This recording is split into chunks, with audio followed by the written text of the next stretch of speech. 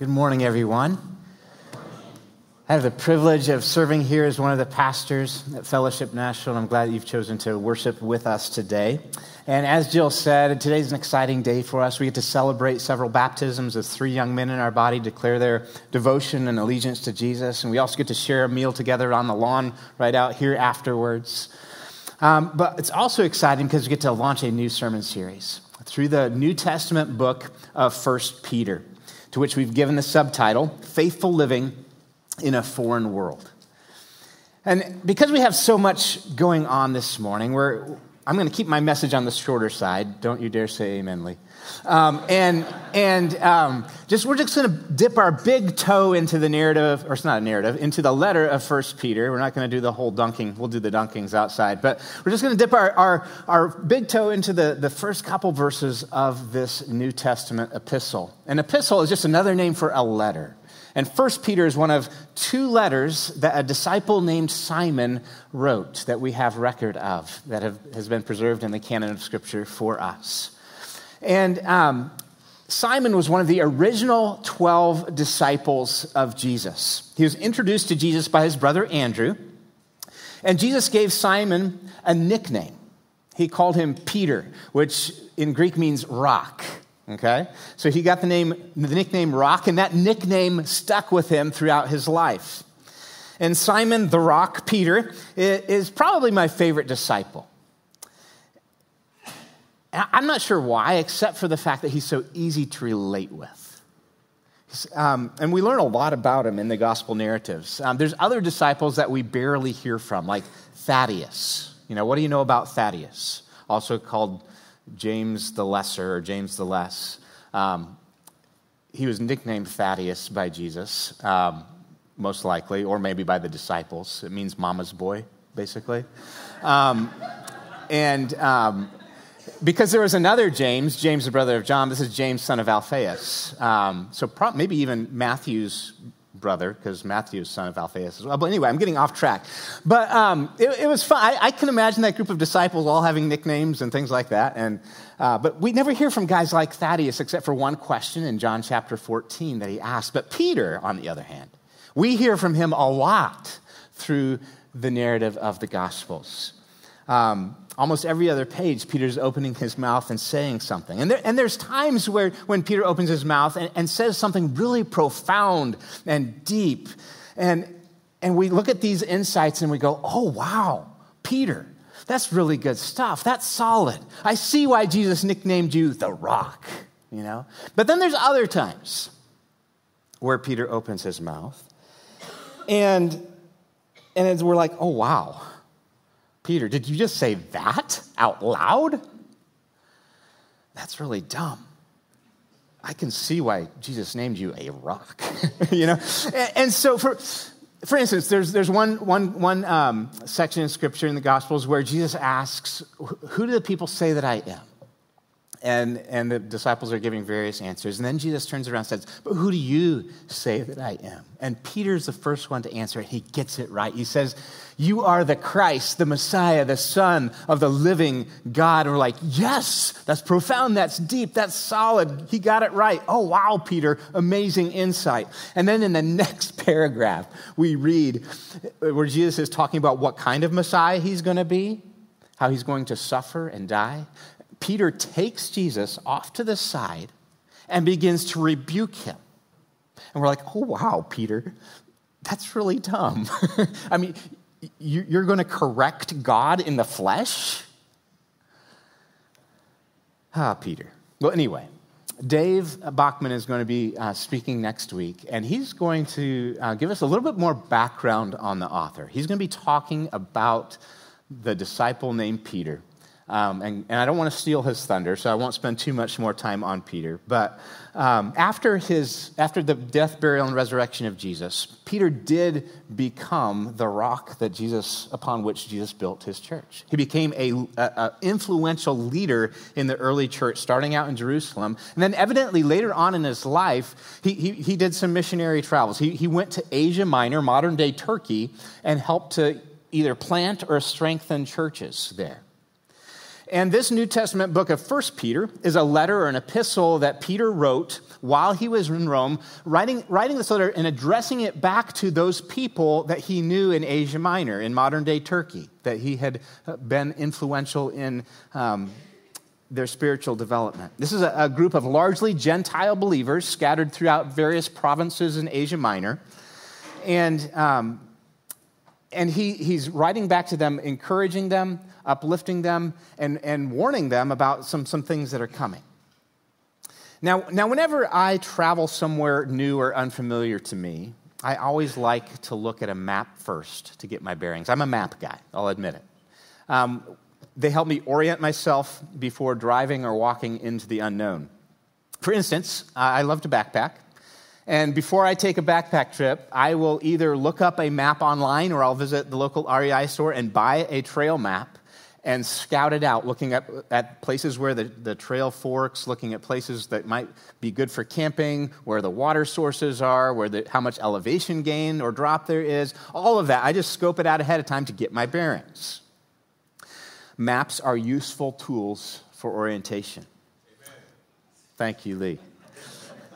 I've also found it helpful when studying a book of a Bible to get a road map, to study an outline or something that gives us a bigger picture of what's going on. One of the best resources that I've found to orient myself to various sections of Scripture is a series of videos put out by an organization called the Bible Project.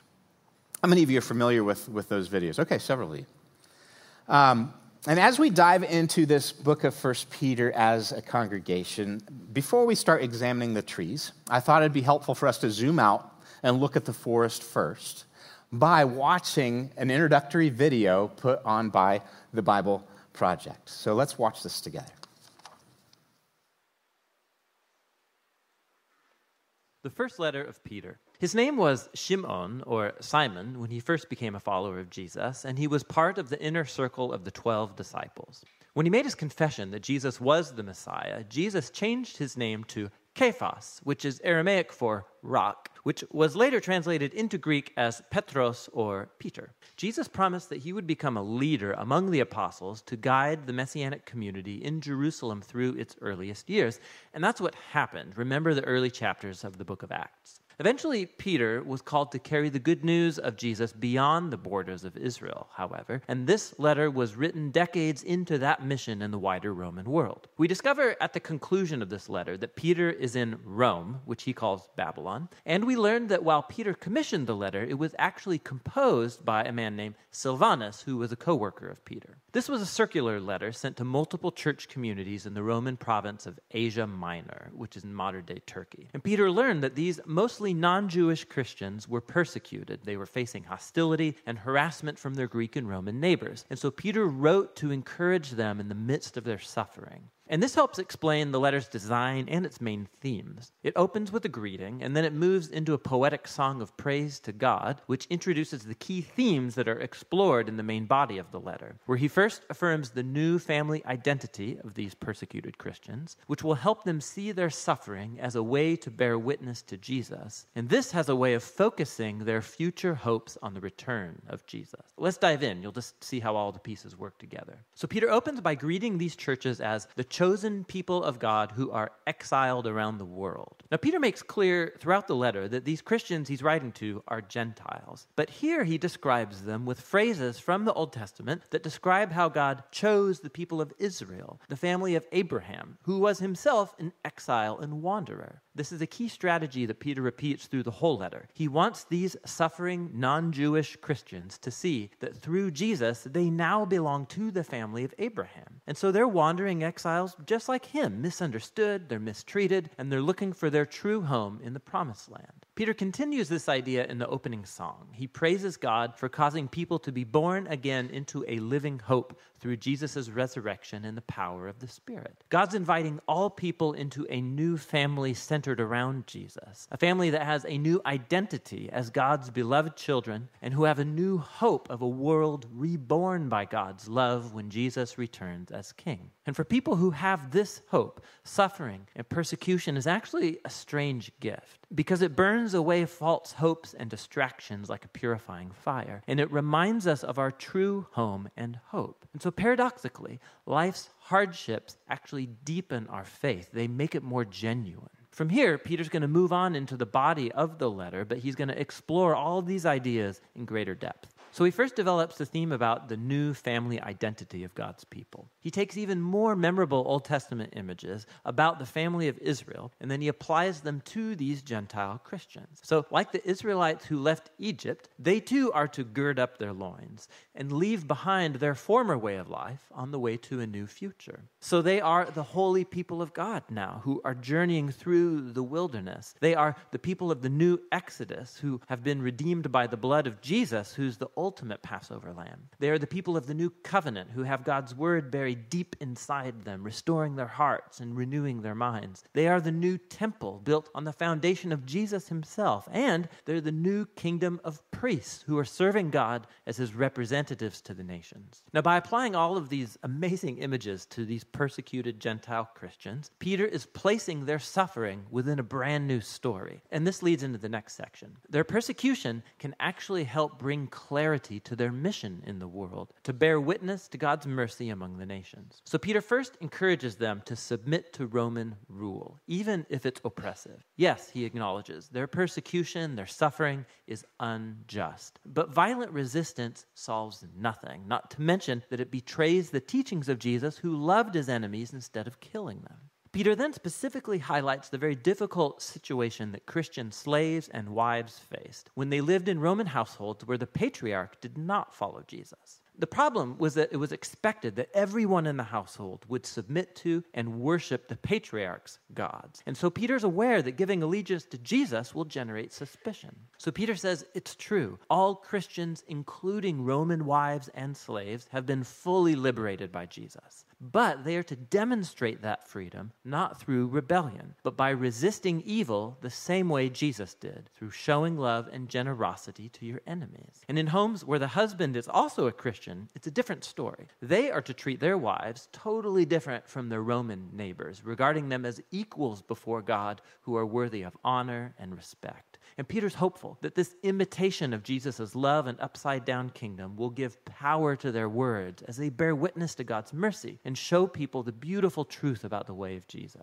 But Peter's also a realist. He knows that Christians will continue to be persecuted, and so he reminds them of their future vindication. He recalls how Jesus himself was unfairly persecuted and murdered by corrupt human powers, but in reality, he was dying for the sins of his enemies. And afterward, he was vindicated and given resurrection life by the Spirit. And now Jesus is exalted as king over all human and spiritual powers. Then Peter shows how baptism points to the vindication of Jesus' followers. So like Noah, they've been saved through the waters, not as a magic ritual, but as a sacred symbol that shows their change of heart, their desire to be joined to Jesus in his death and his resurrection. And so now, even if they are murdered for following Jesus, their hope is in future vindication and exaltation alongside their king.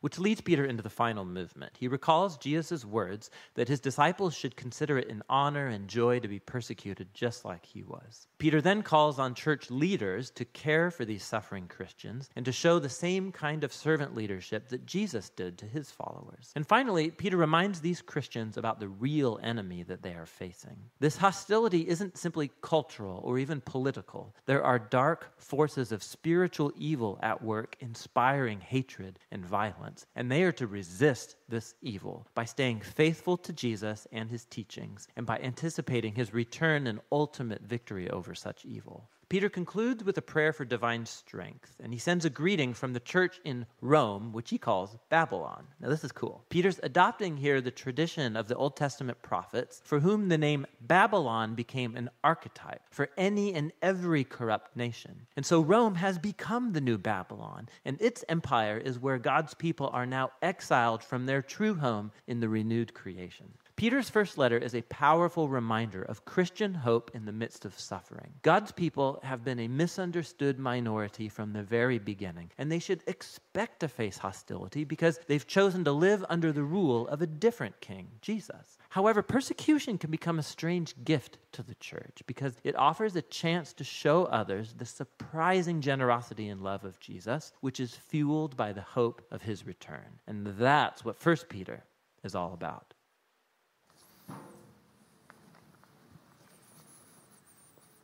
All right, you got that? Pop quiz. No, that's like drinking from a fire hose for 7 minutes. I know that, but don't worry. We're going to take our time as we go through the pages of this New Testament book. We'll have a couple months in this book as we unpack its message and its meaning. And I'm looking forward to that together. But for now, if you have a Bible with you, go ahead and open it up to the book of 1 Peter. You'll find it near the end of your New Testament, right after Hebrew and James, but before 1st, 2nd, 3rd John, Jude, and Revelation. And we'll also be putting the words on the screen behind me, so don't worry if you didn't bring a Bible. We're just going to cover Peter's greeting today in the first 2 verses of this epistle. Chapter 1, beginning with verse 1. Peter, an apostle of Jesus Christ, to God's elect, exiles scattered throughout the provinces of Pontus, Galatia, Cappadocia, Asia, and Bithynia, who have been chosen according to the foreknowledge of God the Father through the sanctifying work of the Spirit, to be obedient to Jesus Christ and sprinkled with his blood. Grace and peace be yours in abundance. So Peter starts out by identifying himself. This is very common in a first century letter. The author starts out with his name. Instead of the dear so-and-so, he starts out with who's writing it. And he says, Peter, an apostle of Jesus Christ. Not only was Peter one of the original disciples of Jesus, he was also an apostle. Does anyone know what an apostle means? It's simply a word that means sent one, or one sent on a mission. Well, what exact mission was Peter sent on by Jesus? Well, we have to back up and look at the last words of Jesus to find out. We can read about them in the Gospel of Matthew. Right before Jesus ascended, he gave marching orders to his disciples. He handed them the car keys, so to speak, and said, I'm gone and you're on, and here's your mission, okay? Very familiar verses, if you've read through the Gospels. We oftentimes call these verses the Great Commission, as Jesus calls his disciples to adopt a co-mission with him to make other disciples, sending them out as apostles. Let's go ahead and read these verses together, some of the last words of Jesus. Then the 11 disciples went to Galilee. Remember, they lost Judas. The 11 disciples went to Galilee, to the mountain where Jesus had told them to go. This is after Jesus' death, burial, and resurrection. Verse 17. When they saw him, they worshiped him, but some doubted. Then Jesus came to them and said, all authority in heaven and on earth has been given to me. Therefore go and make disciples of all nations, baptizing them in the name of the Father and of the Son and of the Holy Spirit, and teaching them to obey everything I have commanded you. And surely I'm with you always to the very end of the age. Peter was there. He was one of the 11. He heard Jesus speak that commission in person. And he didn't adopt it as the great suggestion. He adopted it as the Great Commission. He embraced his identity as an apostle. Peter, an apostle, a sent one of Christ Jesus. And then Peter goes on to tell us to whom he's addressing his epistle, his letter, in the middle of verse 1. To God's elect, exiles scattered throughout the provinces of Pontus, Galatia, Cappadocia, Asia, and Bithynia. Those are all sections of Asia Minor. And Peter is encouraging his audience, his original audience, to view themselves as what? God's chosen people. He calls them elect. God's chosen people, God's elect. But then he adds a second aspect to their identity and calls them what? What else are they called?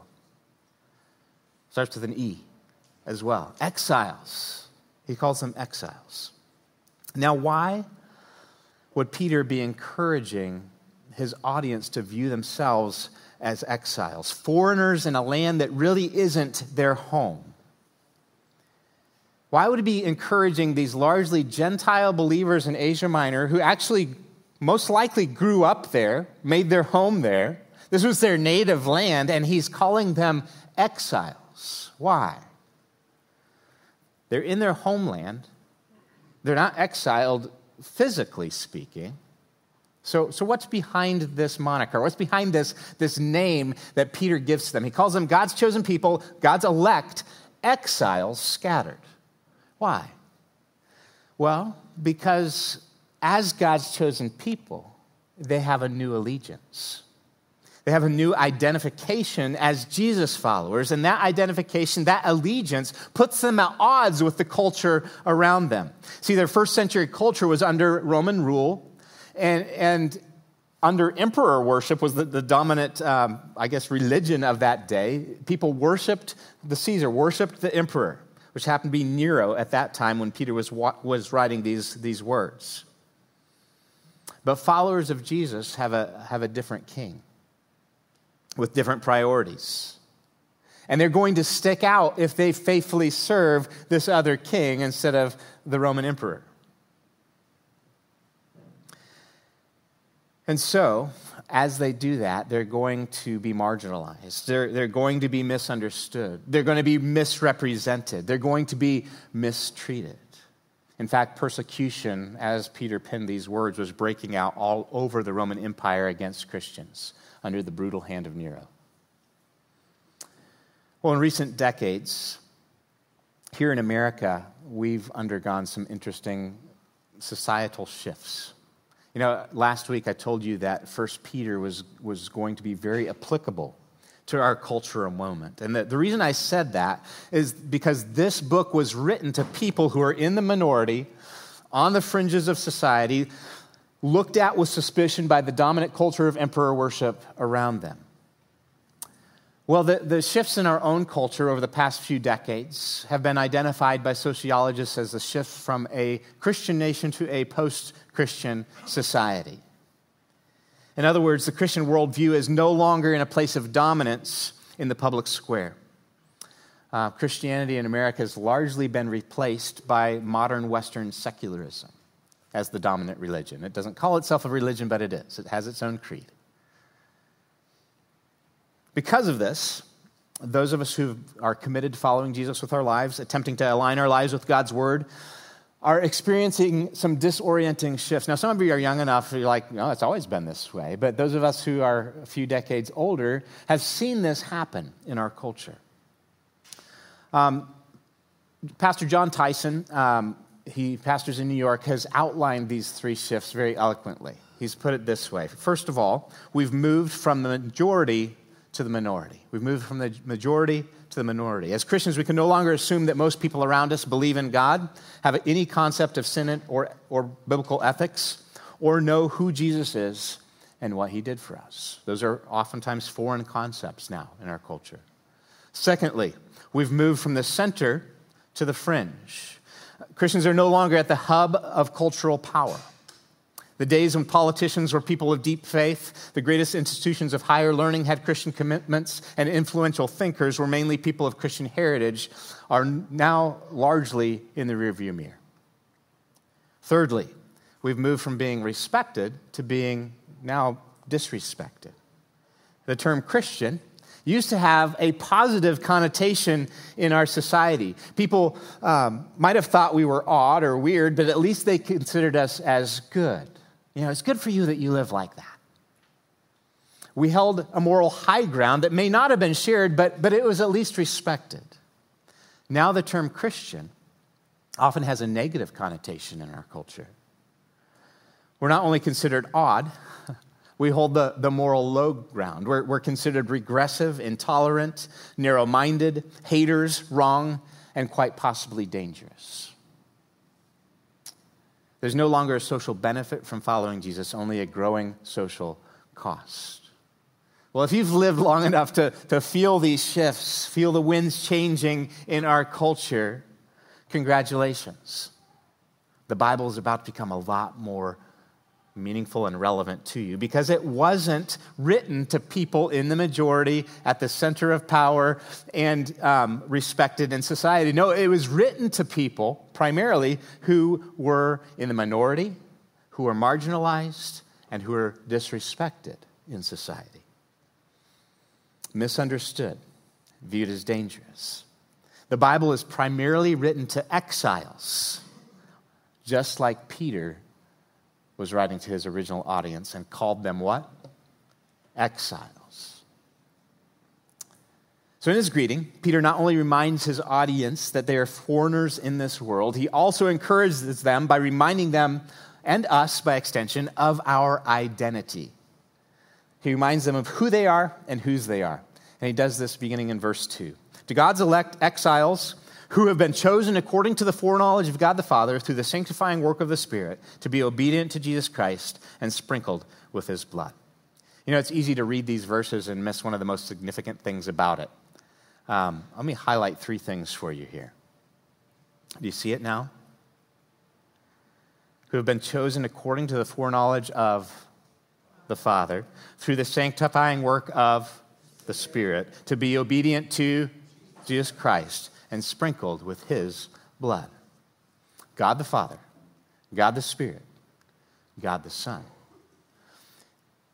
What was the Great Commission given to Peter again? Make disciples, and then baptizing them. How? In the name of the Father, in the name of the Son, and name of the Holy Spirit. This is identification language. You often talk about baptism as identifying ourselves with the triune God.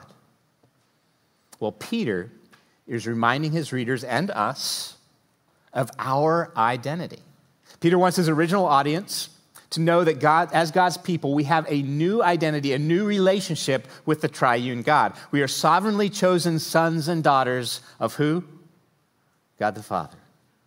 We are being changed from the inside out through the sanctifying work of the Spirit, set apart by the Spirit, sent out as disciple-making missionaries by the Spirit. And we are servants of who? Jesus, God the Son.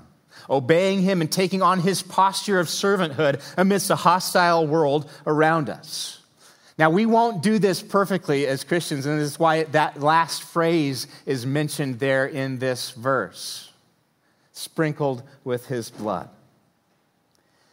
Peter recalls Old Testament imagery of atonement here, covering over of sin. As Christ followers, we will still mess up as we try to embody the posture of Jesus in our broken world. We will still sin, but our sins are continually forgiven. They've been atoned for by the sprinkled blood, by the finished work of Jesus on the cross as the perfect sacrifice. So what's our identity? Say this out loud with me. We are adopted children of the Father. We are sanctified missionaries empowered by the Spirit. We are forgiven servants of the Son. So together we are, say this out loud as well, we are a family of missionary servants. This is who we are. This is our identity. This is our new allegiance. This is who we are in relationship with the triune God. As the worship team makes their way back to the stage, I told you my message was going to be short. I promised it. Okay, as the worship team makes their way back to the stage, I do wish I had time to unpack this, and we'll talk more about it in future weeks. But instead of talking more about it today, we're going to experience a visible demonstration of this identification with a triune God by watching 3 young men get baptized. 3 young men pledging their allegiance to the triune God. I'll give instructions for how we're going to transition to baptisms outside here in a little bit. But for now, join me in prayer. Father, thank you that you have called us out of darkness into wonderful light, that we may declare your praises to a world around us that is no longer listening to us, but they're still watching. Father, I pray that they would see the embodiment of Jesus as we go and relate to neighbors and coworkers, friends, family. Father, I pray that in our identity, they would see a picture of you. And that's our prayer. Father, I pray that we would not declare what we believe with just our tongues, with just our mouths on Sunday as we sing worship songs, but we would declare our identity by the way that we live each and every day. And we need your help with this. We need the Spirit's enablement. And so we invite that. We ask for that. We need that, Lord. Amen.